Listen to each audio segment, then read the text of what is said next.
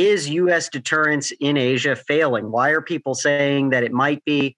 And what do you think about that?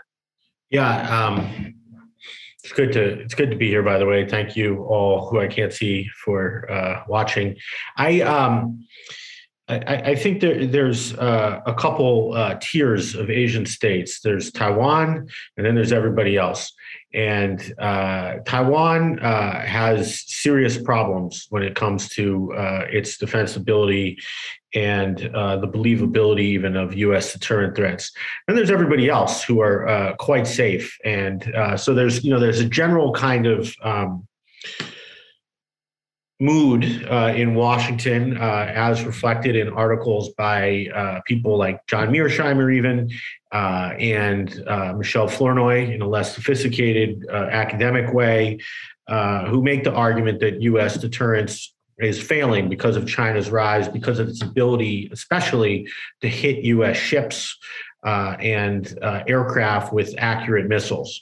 And I wrote an article a few years ago with Ania Gyoza, who worked here at Defense Priorities, and with Eugene Galtz, professor at Notre Dame, called Defensive Defense, about a better way of defending allies, which really made the argument that we can defend allies at much lower cost and with much lower risk in terms of getting into a security dilemma with China and spending lots of money that we don't need to if we adopt this approach, which involves not planning to hit all these Chinese military forces in China in the event of a war, which we view as overly escalatory and dangerous, but rather pulling U.S. forces back physically from China's coast, where we're in a sort of a bubble of A2AD systems, where its radars can accurately track U.S.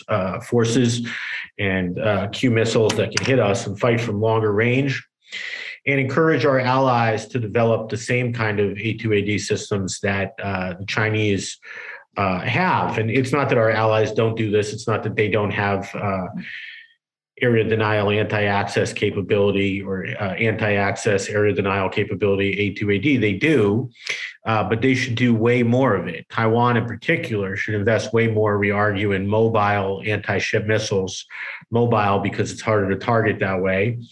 And they produce them themselves. And we say, look, we should give, instead of a lot of the military spending we have, we should just give Taiwan money if necessary. It would be a better investment for us to just buy these systems.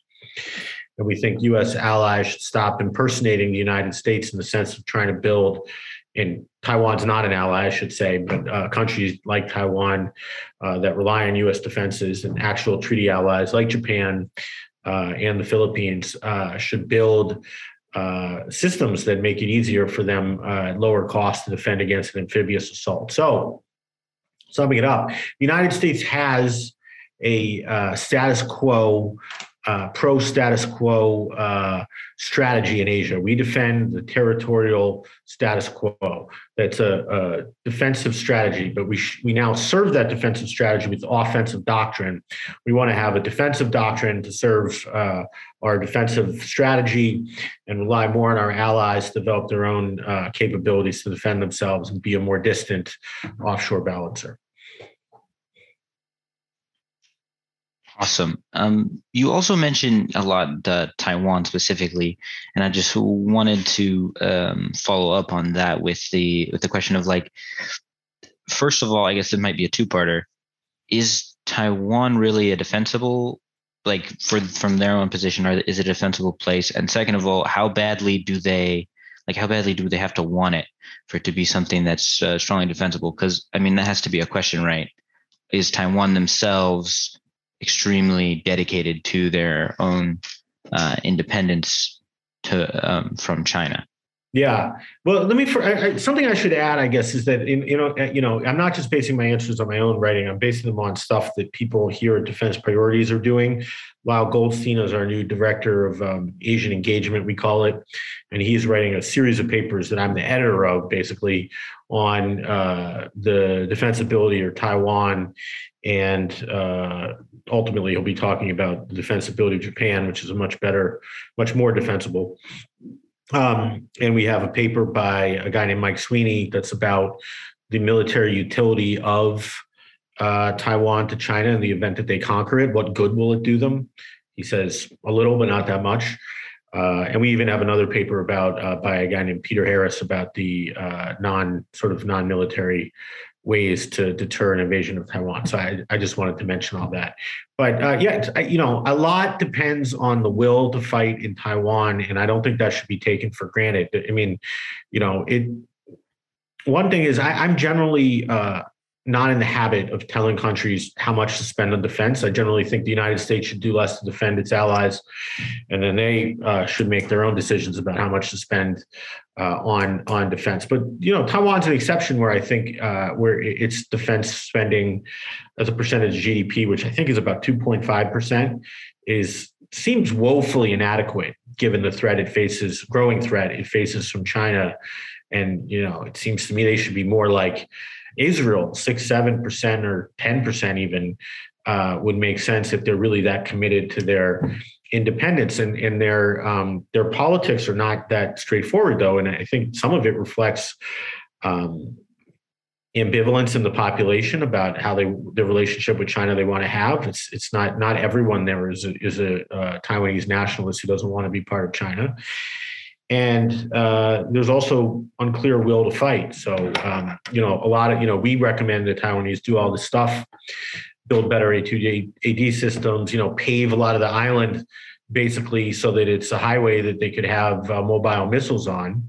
But maybe they don't want to do that. And, they have nice beaches and waterfront properties that they could put a bunch of defenses on. But for sort of aesthetic and environmental reasons, they might not want to do that, and that's their choice. But then it's sort of an odd situation where the United States is stuck being a more adamant defender of Taiwan than in some ways the Taiwanese are. So, I think it's an open question how much they want to fight. But they have one big advantage, which is that they're an island, and it's not a small island. I think Taiwan's about the size of New Hampshire plus a half.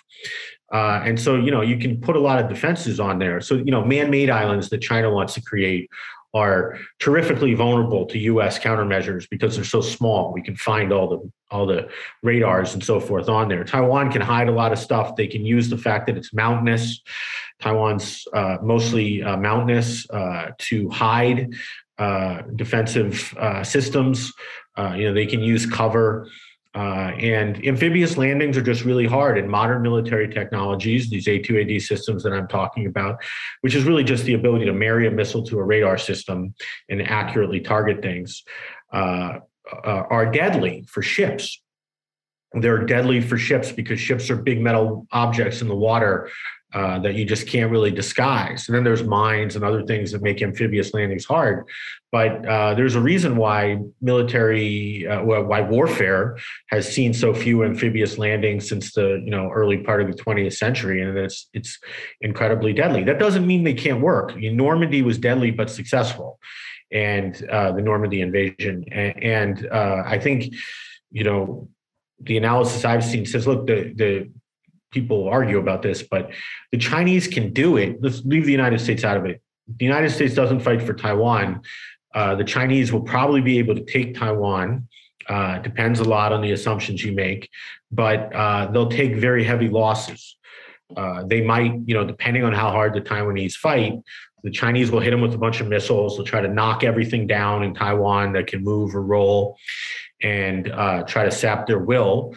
But if they're motivated and if they do a decent job and have some warning from intelligence, then they should be able to have most of their defensive systems survive that initial missile onslaught. And then they can hurt the Chinese attackers badly because all those ships are vulnerable. And it sort of becomes a question of how many accurate anti-ship missiles do you have versus how many ships they have.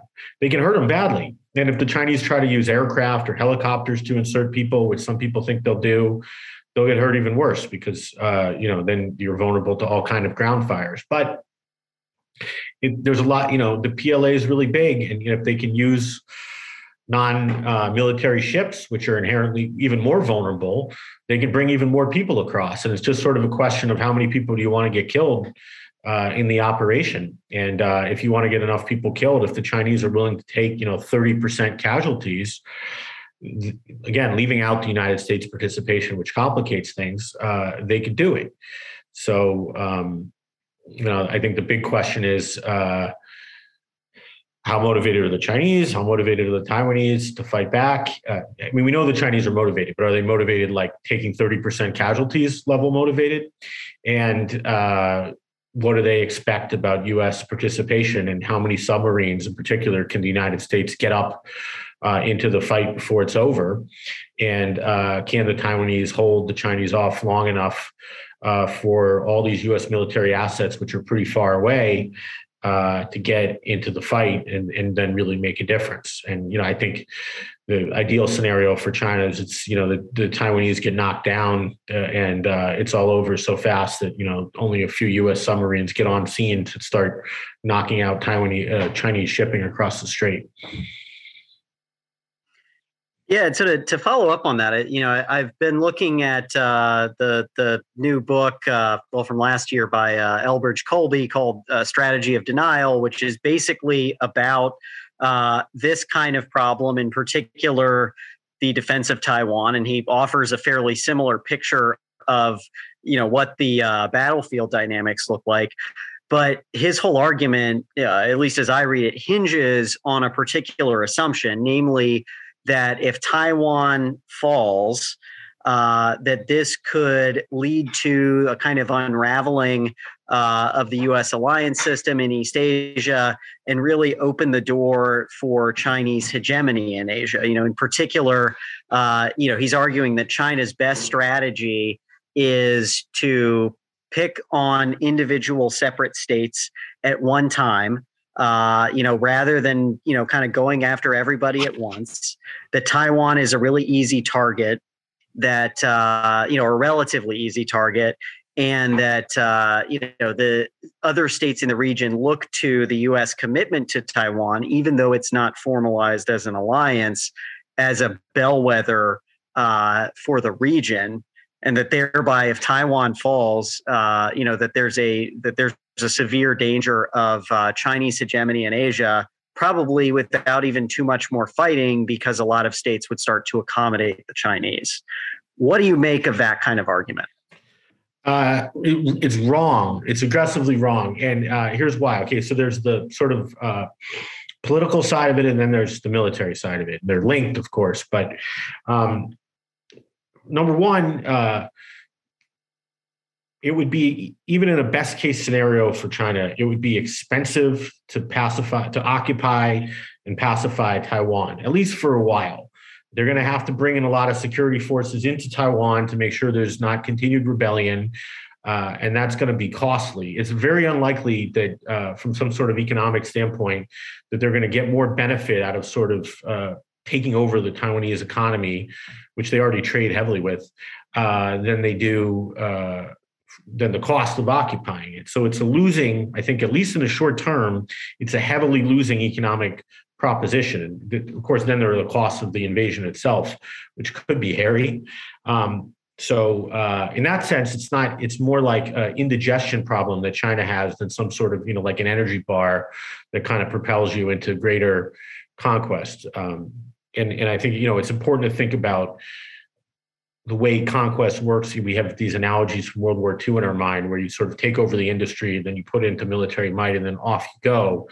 But I don't think Taiwan would work that way. I think it would be, at least in the short term, again, difficult for China to occupy it. More importantly, the way Asian states would react to that would, I think, be balancing, not bandwagoning. In the sense that they're more likely, and you already see some of this now with Australia and the AUKUS deal and other things, the more aggressive China is, and conquering Taiwan would sure be a sign of aggression. I think the more those countries are likely to spend more on their militaries, and particularly the submarines and things like that are best suited to dealing with China. And they're even more likely to ally among themselves. It's a debate right now in Japan whether or not they would help the United States and Taiwan in the event that China attacked them. I think it's unlikely, but it's possible. But after China swallowed Taiwan, I think the Japanese pacifism, such as it is, would take a hit, and they'd spend more on their military, and that would be a negative result for China, not positive. The Australians would probably tie their arms or link their arms more closely with Asian states. You'd see heavier military spending in places like probably the Philippines and Vietnam, and some smattering of alliance type moves. So, but I think the limits of the balancing would be due to the fact that the military side of things, which is, I don't think Taiwan's worth that much to China militarily. I was just reading a paper about this today, the Mike Sweeney paper I mentioned. I was editing it. And he makes some good arguments in there, or he gets into detail about a few things. One of which is the biggest advantage that China would get from Taiwan is the radar systems they could put on there, because then their A2AD systems, which are limited by the range of radar. It's a technical issue, but they're limited by the range of radar. It's 400 or 500 kilometers, could look out a little further. That means they could target U.S. ships accurately a little further, U.S. aircraft.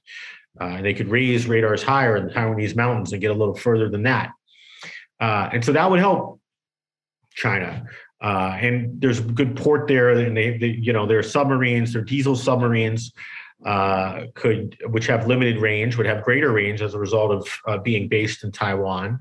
But the bottom line is that none of that stuff would really get them very close to being able to conquer Japan, or even relevant parts of Japan. When Chinese, even with Taiwan, when Chinese military assets heading that way towards Japan or other places in the Pacific Ocean, they lose these home field advantages they have from A2AD systems. They get out of range of the radars that allow them to accurately target U.S. ships, and they get in range sooner or later of other people's radars that allow their ships to be accurately targeted.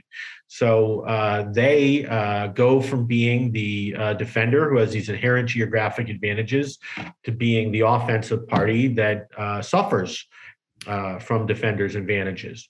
And so that's why in this paper, this is a Eugene Galt's term that we use in the paper, or actually it comes from other people. But anyway, no man's sea. The term is no man's sea. The East and South China Sea should become, if the United States has something to do about it, no man's seas, and it's hard to go in either direction. So that I think would remain the case if China conquered Taiwan.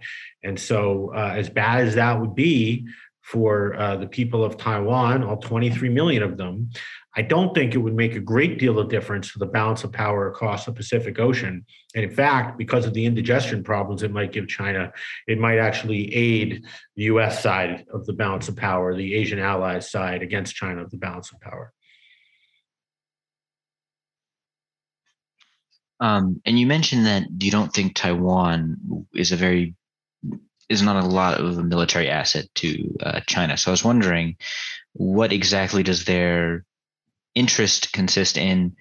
Because I think that probably tells us how much they're willing to give for it, right? Like, is it historical, like in the sense that it's a historical rivalry? Like, is it economic? What are the main interests that they would have in actually conquering Taiwan? Well, I'm not a historian, let alone of East Asia, I should say. But I don't think China doesn't want Taiwan because it's a great base for further power projection into East Asia. I mean, I'm sure they wouldn't mind that. And it also can interrupt shipping from there was the other part I didn't mention. But they could do that already from their coast, but they could do it in a more effective way from Taiwan. But they want it for historical cultural reasons, which is that they view it as part of their country. And that is the issue between China and Taiwan, that both sides, particularly China, say it's one China, we're it, and they want to unify. They view it as an outlaw province that they want to bring back into the fold. That's the issue, and and I think it gets lost in the Graham Allison Thucydides trap stuff. Rising power.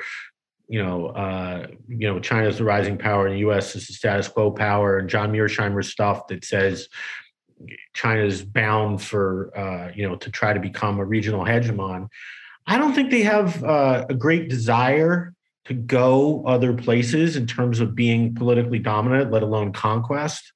They want to assert themselves more. That's clear, but that is consistent with their growing power. But I don't think they're bound for regional hegemony in the sense of conquest, like some Napoleonic binge. I don't see that. I think that they want Taiwan, and I think we don't need to have a new Cold War if we can find a way of muddling through vis-a-vis Taiwan. That's the thing. It's not about, I don't think it's about relative GDPs. I think it's more or less largely about at least Taiwan. And a bit like in the beginning of the Cold War, where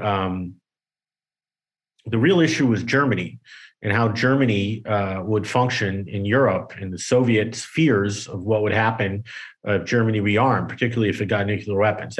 That was the driving force of the Cold War early on. And of course, later China and Asia got involved, but it wasn't necessarily that there were these two big powers. And to the extent it was largely because of the geography of Europe that made it much harder to avoid security dilemma type dynamics and pacify relations. Whereas in Asia, East Asia, Robert Ross said, Asia, who's a professor at BC, said, Asia has a geography of peace. And that's true, because Taiwan is too close to China for its own good, but it's still got these 100 kilometers of water between it and China. That makes it harder for China to invade Taiwan. And that's good for defense, which is good for peace. And Japan is far away. That's good for defense, good for peace. In the other direction, you got mountains and the Himalayan mountains between China and India, and that's good for pacifying relations, although obviously with some clashes, it doesn't totally do the trick. And you have Russia over there with nuclear weapons. So I want to argue with John Mearsheimer more and say, where exactly do you think they're going, China? Beyond Taiwan, I see that, but where are they headed beyond that? I don't think anywhere. So you mentioned Europe and the contrast between Europe and Asia, and that kind of gets to something that I always think about. Because I agree with your assessment that defense is dominant in a lot of these situations, and it seems like a lot of the technological trends are amplifying that. But I keep thinking back to 1940, where it sure seemed like defense was dominant. The most recent big war, in World War I, had seen defense heavily dominant in Europe, and the two sides had really struggled to break through each other. And then the French, kind of built their war plan somewhat around that, and ended up being deadly wrong and collapsing as a power, throwing off the entire balance of Europe.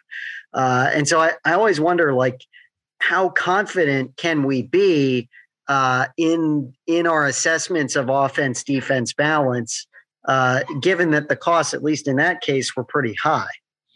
Yeah, and I mean, there is this whole school of thought which comes from the University of Chicago. John Mearsheimer's sort of famously skeptical about the utility of offense-defense theory, and his student Keir Lieber, who's now, for a long time a professor at Georgetown, wrote a whole book about how offense-defense theory is wrong, and largely saying what you said, that we think we have one read on it, and we turn out to be wrong. And I guess there's a lot to say about that, but one thing is, I think the technological side of it is the hardest to call, and it's the hardest to call across land. But the geography aiding the defender, I think, is a pretty historically, empirically sound thing. And the difficulty that I mentioned already of amphibious assaults is something we have a lot of evidence of, although, like I said, people don't do it lately, I think because it's so deadly. We can look at, there aren't that many interstate wars, happily, for us to collect a lot of good historical precedents on this lately.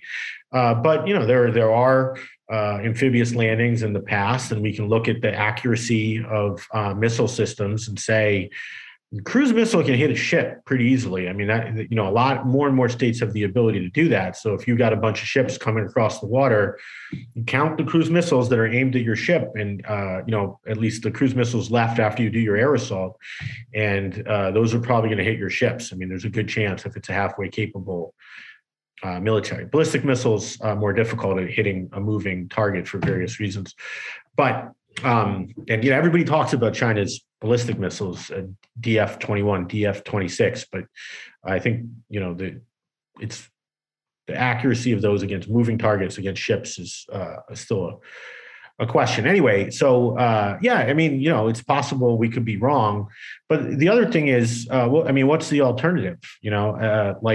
Figure out a really offensive military posture against China. I mean, that seems it's a whole nother conversation, but that seems basically infeasible to me. So, shoring up the defenses of our allies, seems like a pretty safe way to invest money, even if, we don't have a perfect read on the technology, right? Largely because, in the United States, it doesn't have to be our fight. So, I think we should limit our liability in a way. It doesn't mean abandoning our allies entirely, although, I think that should always be under consideration. It's not because it's politically impossible, but, we ought to limit our risk and sort of say, look, even if China attacks somebody, let's limit the chances that this winds up being World War III. That seems like a good policy to me. I'm going to work in a few of questions from the audience here. Ethan says, given the defense dominance of amphibious situations like Taiwan, how comfortable can the U.S. be that China will effectively telegraph its move on Taiwan beforehand by ramping up ship production and moving defense articles to the area of the mainland across the strait? It seems they have to throw so much metal and so many bodies at Taiwan that we would be able to pick up some signals with confidence. I think so. I think that the warning will be good. Not everybody agrees. With regard to a missile salvo, you're going to have less warning. I mean, the United States has early warning radar satellites that will pick up launches, but that only gives you however long it takes a missile to go 100 kilometers. So that's not very long. That's like minutes, not hours, not days. But the question is, I guess, is the Chinese just do a bolt from the blue missile strike and then pull their their shipping together after that? And I kind of think that's unlikely. And I also think it's unlikely that they will just attack Taiwan a bolt from the blue without some kind of crisis or series of an escalating political crisis, sort of like what we see now with Ukraine. And that's a judgment that could be wrong, but I think there'll be sort of political warning and at least some logistical moves that should allow the Taiwanese to, sort of button down the hatches a bit. Whether or not that does them enough good to make a difference, I don't know. But I think they should have warning. So we've got another question. And by the way, for those of you listening in, we've got the Q&A feature down at the bottom of your screen. Feel free to ask questions yourself or to upvote questions from others that you'd like to see answered. I'm going to turn to one from Jake Rotter, who asks, if action were to be taken against Taiwan, what do you view as the natural next steps from the U.S. point of view, were we to act based on our current posture? And how strongly would those actions rely on U.S., ROK, Japan, trilateralism? Well, I think our current posture is strategic ambiguity. So the whole point is that we can't really say, are we going to fight or not? So it's a bit of a dead end saying, what are we going to do based on our current posture? That being said, what do I think we would do? I think we would not fight. Who knows for sure? There would be a heavy debate in the Biden administration in the United States in that event. But if I were president, I'd say I didn't want to go to war with China over Taiwan. I like Taiwan. I wish it all the best. But at the end of the day, we're not going to fight. The reason being partly that it could escalate to a nuclear war. This all takes place in the shadow of nuclear weapons. China has a secure second strike capability They seem eager, by the way, to make sure they really do, or that at least they've convinced even the most hawkish people in the United States they do with the nuclear buildup. They're building hundreds of new nuclear weapons for some reason. ICBMs, which are in silo, they're building all these silos, which we think they'll fill with nuclear weapons. So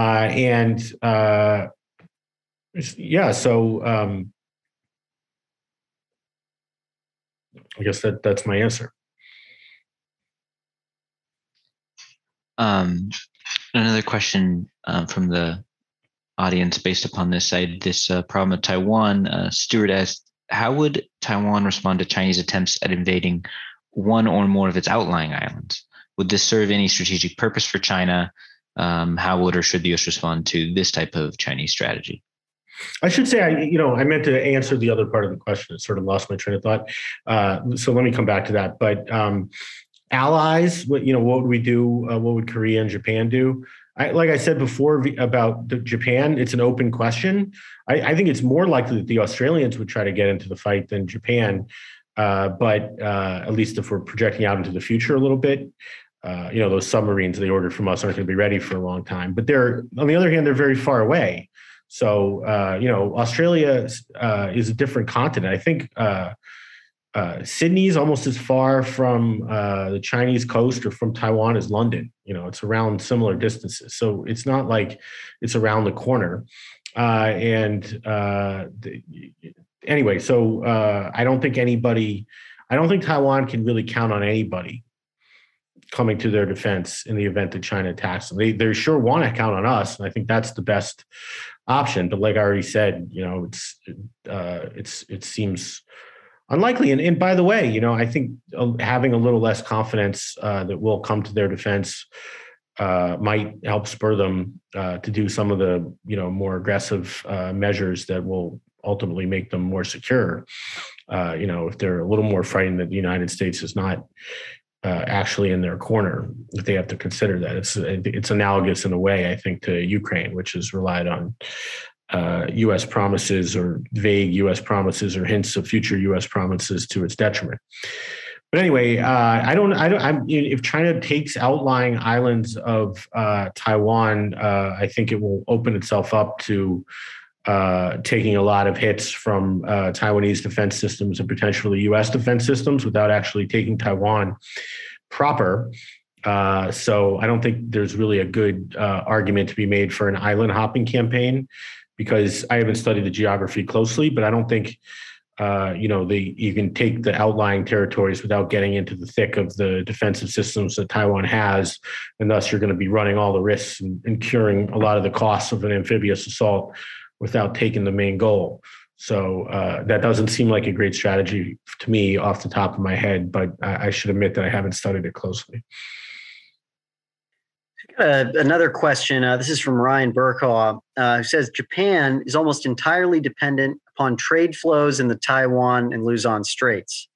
Chinese control over Taiwan would afford it disproportionate leverage over Tokyo.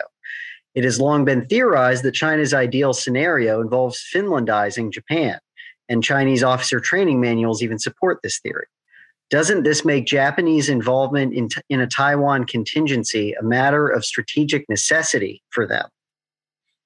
No, I don't agree that they would have that much leverage over shipping in the event they took Taiwan. I think they would have more ability to disrupt shipping, but a lot of it comes down to where shipping between Japan and its trade partners go.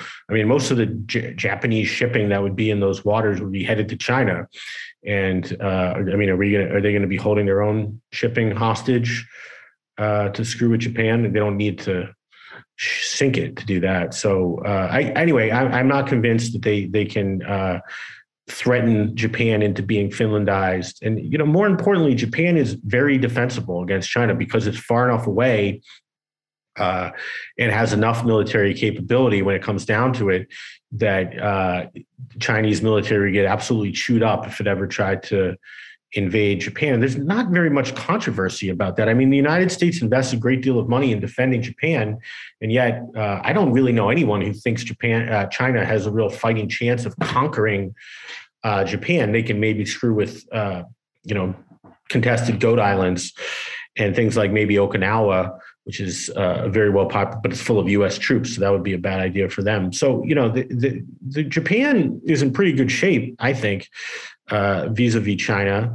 And if China, went after its shipping, it would be, I'm sure they could do some damage to the Japanese economy, but I don't think it's a really good read on Japan. I'm not, again, a Japan expert to say that they would sort of tuck their tails between their legs, tuck their tail between their legs and sort of say, okay, we agree to be Finlandized. But why, by the way, I mean, I find it hard to see why China would want to Finlandize Japan. They have a lot of historical animosity between them, but what exactly would they get out of that?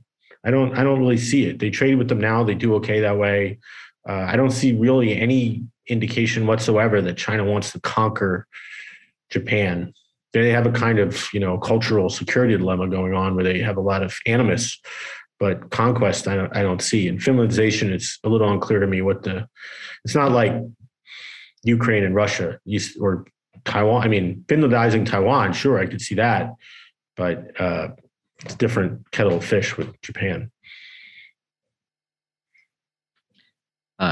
Jake has another question based upon Chinese and their a Chinese hegemony. He says, what purposes do you view the Belt and Road Initiative to serve? Do you think that the Belt and Road Initiative is a success at present, or its efforts the success of which remains to be seen? Well, I mean, there are different ways of judging the success of the Belt and Road Initiative, one of which is influence. The other one is, they're making loans, right? There's a financial component to it, and whether or not, it's profitable in the sense of getting return on investment in a literal sense, I think it remains to be seen. There's reason to think that they're making bad loans that will not be profitable to them. There's a small literature developing about Chinese debt traps and this idea that, they get these countries like Sri Lanka into these situations where they have to hand over property to the Chinese. And I think there's good reason to be skeptical that debt traps are really, what the Chinese think they're doing, and a likely scenario for many countries where they wind up sort of, as servants of China because of their debt.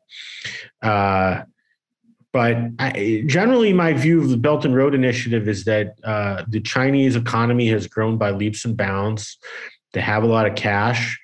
And it's not necessarily, it shouldn't be alarming to us that they want to invest it in their own near abroad, in their neighborhood for economic development. I mean, I suppose it's preferable that they make a bunch of sort of dubious loans to developing nations in their periphery rather than just plowing it all into the PLA and buying all the amphibious ships for whatever reason they haven't bought to conquer Taiwan, buying more aircraft carriers to go menace Japan, like we were talking about. I think there's a lot of bad ideas about Chinese economic investment floating around. And they're predicated on the idea that we're in some sort of global security struggle with China, where them gaining some degree of influence in developing countries comes at our expense. And I think that's just fundamentally wrong. And as it was the case in the Cold War, it really didn't matter in the Cold War to U.S. security if the Soviets had good relations or advisors or something in Angola or in other parts of the third world, just as it doesn't really matter very much from the standpoint of U.S. security right now if Russia has troops in Syria. It's not a prize that makes it easier for them to conquer parts of the Middle East that have a lot of oil in them and thus, make them into a bigger economic behemoth. No, it's a place with a civil war, very little oil. And, it's more of a detriment than something that's going to be, help you bound to geopolitical glory. And the same goes for most of the places China's investing money in the Belt and Road. But, the Chinese investments don't necessarily inhibit U.S. security, even in more profitable places, because we have nuclear weapons and a big military, and we're sort of inherently secure in the United States. We don't need to fuss with a kind of global Cold War in the developing world. There may be other reasons to do it, but the argument that we're in a global security competition with China really, I think, bears little scrutiny. So we've got a question from Sarah Caldwell, who asks, if the United States doesn't defend Taiwan, won't that damage their reputation with other countries in the region? Well, to the extent they view themselves as analogous with Taiwan, yes, but they ought not to. I mean, we have no treaty alliance commitment to defend Taiwan. We have a policy of strategic ambiguity where we say we might defend them, and we have committed through the Taiwan Relations Act to help them acquire weapons to defend themselves. But that's very different than the agreement we have through treaties with Japan, with Australia, with South Korea. We say, in the event of an attack on your territory, we will help you militarily, like the NATO treaty, Article 5. It's not like that. So it would be odd if Japan said we're just like Taiwan. I mean, would it make them,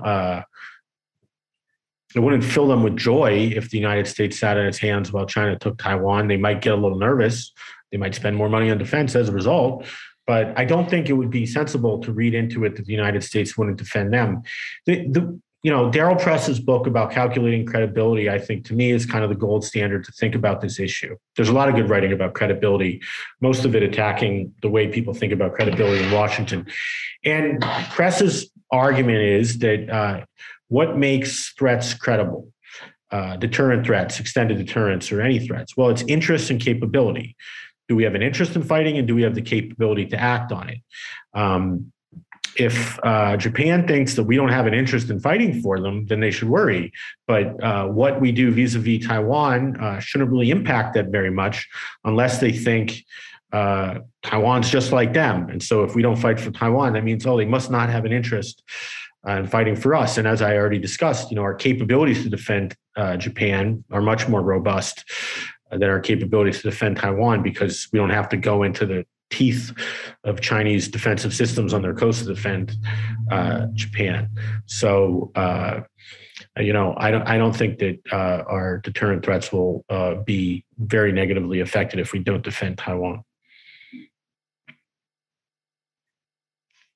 And another question from the audience on that idea of deterrence. He says, if China has a limited desire or limited opportunity to be an expansionist power, this is from Steve, what then is the metric for measuring the effectiveness of our deterrence?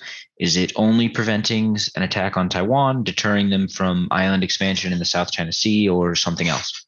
Well, I don't know what the metric. I mean, there's measuring the success of deterrence is really hard. So hard that political scientists fought about it for years.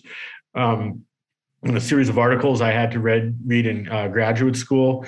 And the bottom line is it's really hard. Yeah, because most of the time it appears that you're succeeding because wars are very rare. And, we tend to make deterrent commitments to states that have pretty good outlooks to begin with. So our deterrent threats are unlikely to be tested. So it's very hard, and metrics are difficult. Clearly, if China were to, just decide that it wants to go attack a bunch of U.S. allies, that would be a failure. But success is a little harder to judge. And but the bottom line that it gets to for me is that deterrence in Asia, because it has, as I said, a geography of peace, because defenders have major advantages, which modern technologies in terms of radar and accurate missiles are only improving. Deterrence is not brittle. Deterrence is not failing because it's not that hard.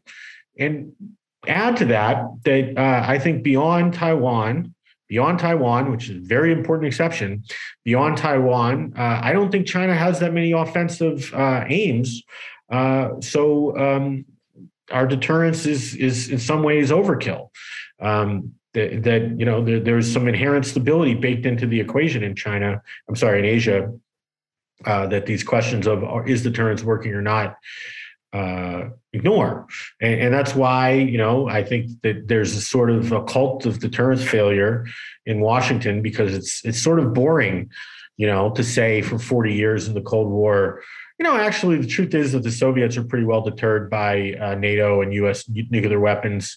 And yeah, sure, they'd love to, reincorporate parts of or incorporate parts of Eastern Europe and further afield, but they're not about to risk World War III for it. So you can go back to sleep, essentially. And that's I think was essentially what happened after like the mid '60s. The Cold War was very stable. We were arguing about arms control and all these things, but the chances of an actual war happening were very low. And sadly, for a lot of people who are in the security studies business, the chances of an all-out war between the United States and China, even with Taiwan making it way more likely, remain very low because there's mutually assured destruction from nuclear weapons. So, it's great news ultimately that deterrence isn't so brittle. It's not that hard to deter states in the modern era, particularly if you're the United States.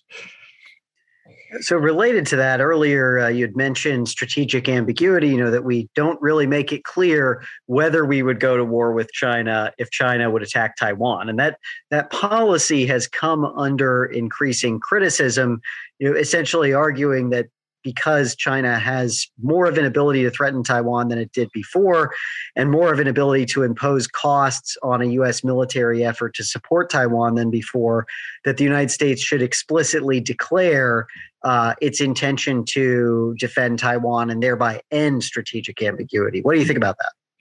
I think number one, you have Richard Haas wrote that, who's the president of the Council on Foreign Relations, and others. I think number one, as my former graduate school buddy Josh Rovner wrote, I think it was in War on the Rocks, strategic ambiguity is a fact more than a policy, in that, I think it's strategically ambiguous whether or not the United States would defend Lithuania, for example, which is a NATO ally, sadly, in terms of its indefensibility, but it's a NATO ally. So the United States is on paper committed to defend it. But would we really, if Russia decided to roll into Lithuania, would we decide we're going to start, World War III, potentially goes nuclear for Lithuania? I don't know. I think it's a little ambiguous. I probably wouldn't if I was president. So likewise, even if the United States says it's going to defend Taiwan, China might not really believe us. And even if we say we're not going to defend Taiwan, they might not fully believe us. They might think, well, the next president might be Nikki Haley or Mike Pompeo, and then you guys might rush back into defending Taiwan. So it's ambiguity is kind of hard to get rid of, regardless of your declaratory policy. I think the danger of strategic clarity, as people like to put it, is that. I suppose it would make it a little more likely in China's head that we would actually defend Taiwan. They might say, you know what, let's nip this in the bud.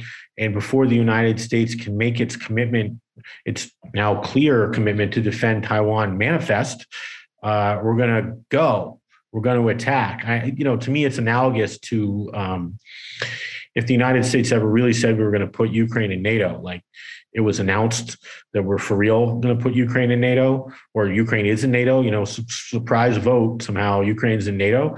I think Russia would attack, at least more likely Russia would attack them the next day before we could defend it. And they would attempt to fait accompli and say, okay, before you can, make it likely that we actually can't take Ukraine, we're going to take the piece off the board. And you could see something similar, I think, happen with Taiwan. That's the danger, at least. Yeah, and I just had a question about, essentially, obviously China in the past 20 years or whatever has obviously gone from a nation that doesn't really pose any significant threats to the United States or anybody around them to obviously immense both military and economic growth. Do you think that those past 20 years is a trend that will continue as far as their military strength and innovation? I mean, recently they had that hypersonic missile test, and do you think that there's dangers of their like? Do you think that their military is on a trend, and their economic and military strength is on its trend continually up, or do you think that it's more likely to plateau? I guess I don't know if that's well, I'm not gonna. I'm going to be a bit cowardly and just say, for starters, I don't know. I don't. Predicting the future is hard, or making predictions hard, especially about the future. Who said that? Yogi Berra or somebody. I don't know, but look, like Chinese economic growth, it's driven by taking a very large number of people out of the countryside and putting them into much more productive and an economic sense. I don't know if they all feel that way. Much more productive economic uses, generating wealth creation and GDP growth of the like of which the world has never seen. And they can't pull that trick forever because they run out of people. So and their growth has been slowing down from sort of Herculean like 9% a year levels or whatever it was a few years ago to more pedestrian levels, which are still growing fast. And I think, that's likely to continue. That the pace of growth will slow as they become a more mature economy. And they've always spent around, I think, 2% of GDP on defense. It's just that their GDP keeps growing, so their defense budget keeps growing. So that means that the pace of growth of their military budget will slow down, even though it will continue to grow. And in that sense, it's things are likely to normalize a bit, but it's still going to be growing, and they're still going to overtake the United States, most likely in terms of GDP.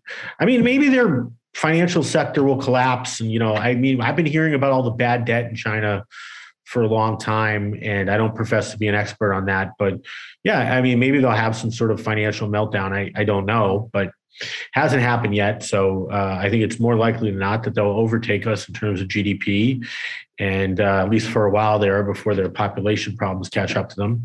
And they'll be the behemoth in Asia. But for reasons I already explained, I don't think that means that they will have the ability to go take over in a direct territorial sense a big swath of Asia. I don't think they'll take over hardly any of it besides Taiwan, which they're very clear about wanting. And I think that's good news. The world is not, and Asia is not one that makes it likely that they're going to sort of, do the old, as I said already, Napoleonic kind of, let's just go for broke here, the kind of Hitler run it, Eurasian hegemony that we're taught to think everybody just kind of does if they get enough power. I think there's reasons to think that's not going to happen. So we've got time for one more question, which I'll go ahead and ask it.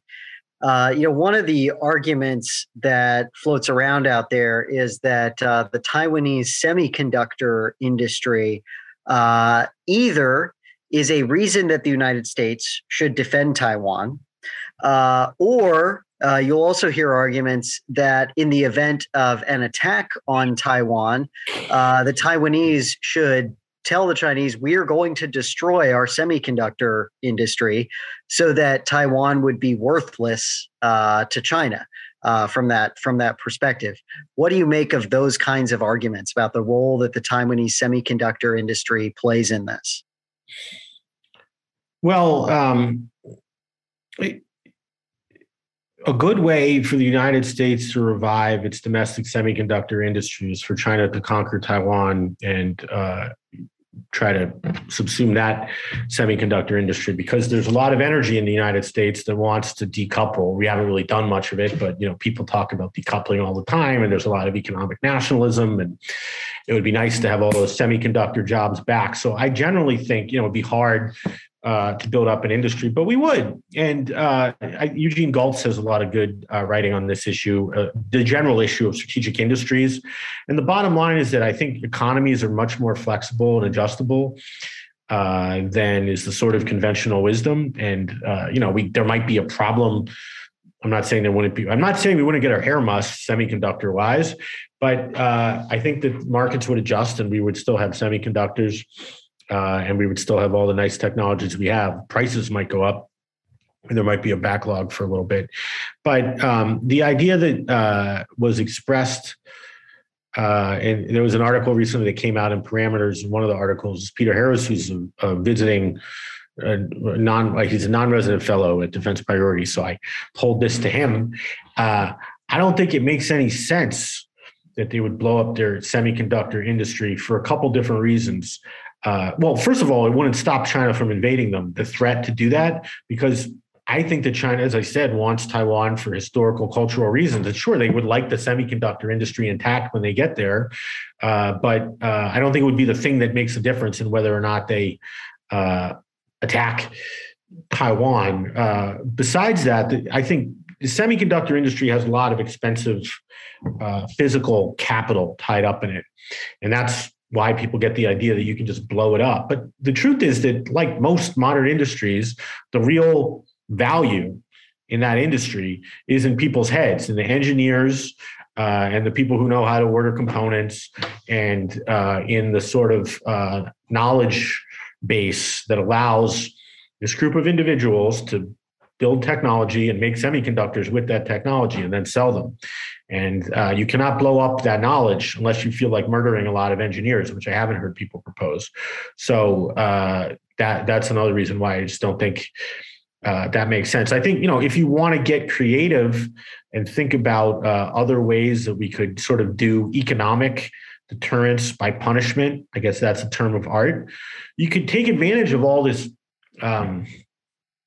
energy in the United States to decouple and say, in the event that China conquers Taiwan, we, the United States Congress, say, here's a law, it will be illegal to buy semiconductors from that island. That will be illegal. And so then, I don't think that will stop China, but it will at least be like a couple pounds on the scale that will make it a little less likely that they think this will pay off. And you can invest money in sort of trying to, move towards like sort of the preliminary steps in ramping up our semiconductor industry here. But I don't think that will work. But it seems a lot more realistic to me than just saying we're going to blow up their industry physically, or they'll blow it up. All right. Well, that is all the time we have. Thank you very much to Ben Friedman of Defense Priorities and to Josiah Mill and our chapter at the King's College. We'll be back this time next week with Emma Ashford talking about the Ukraine crisis, which hopefully won't have gotten much worse in the interim. But thank you all and have a wonderful evening.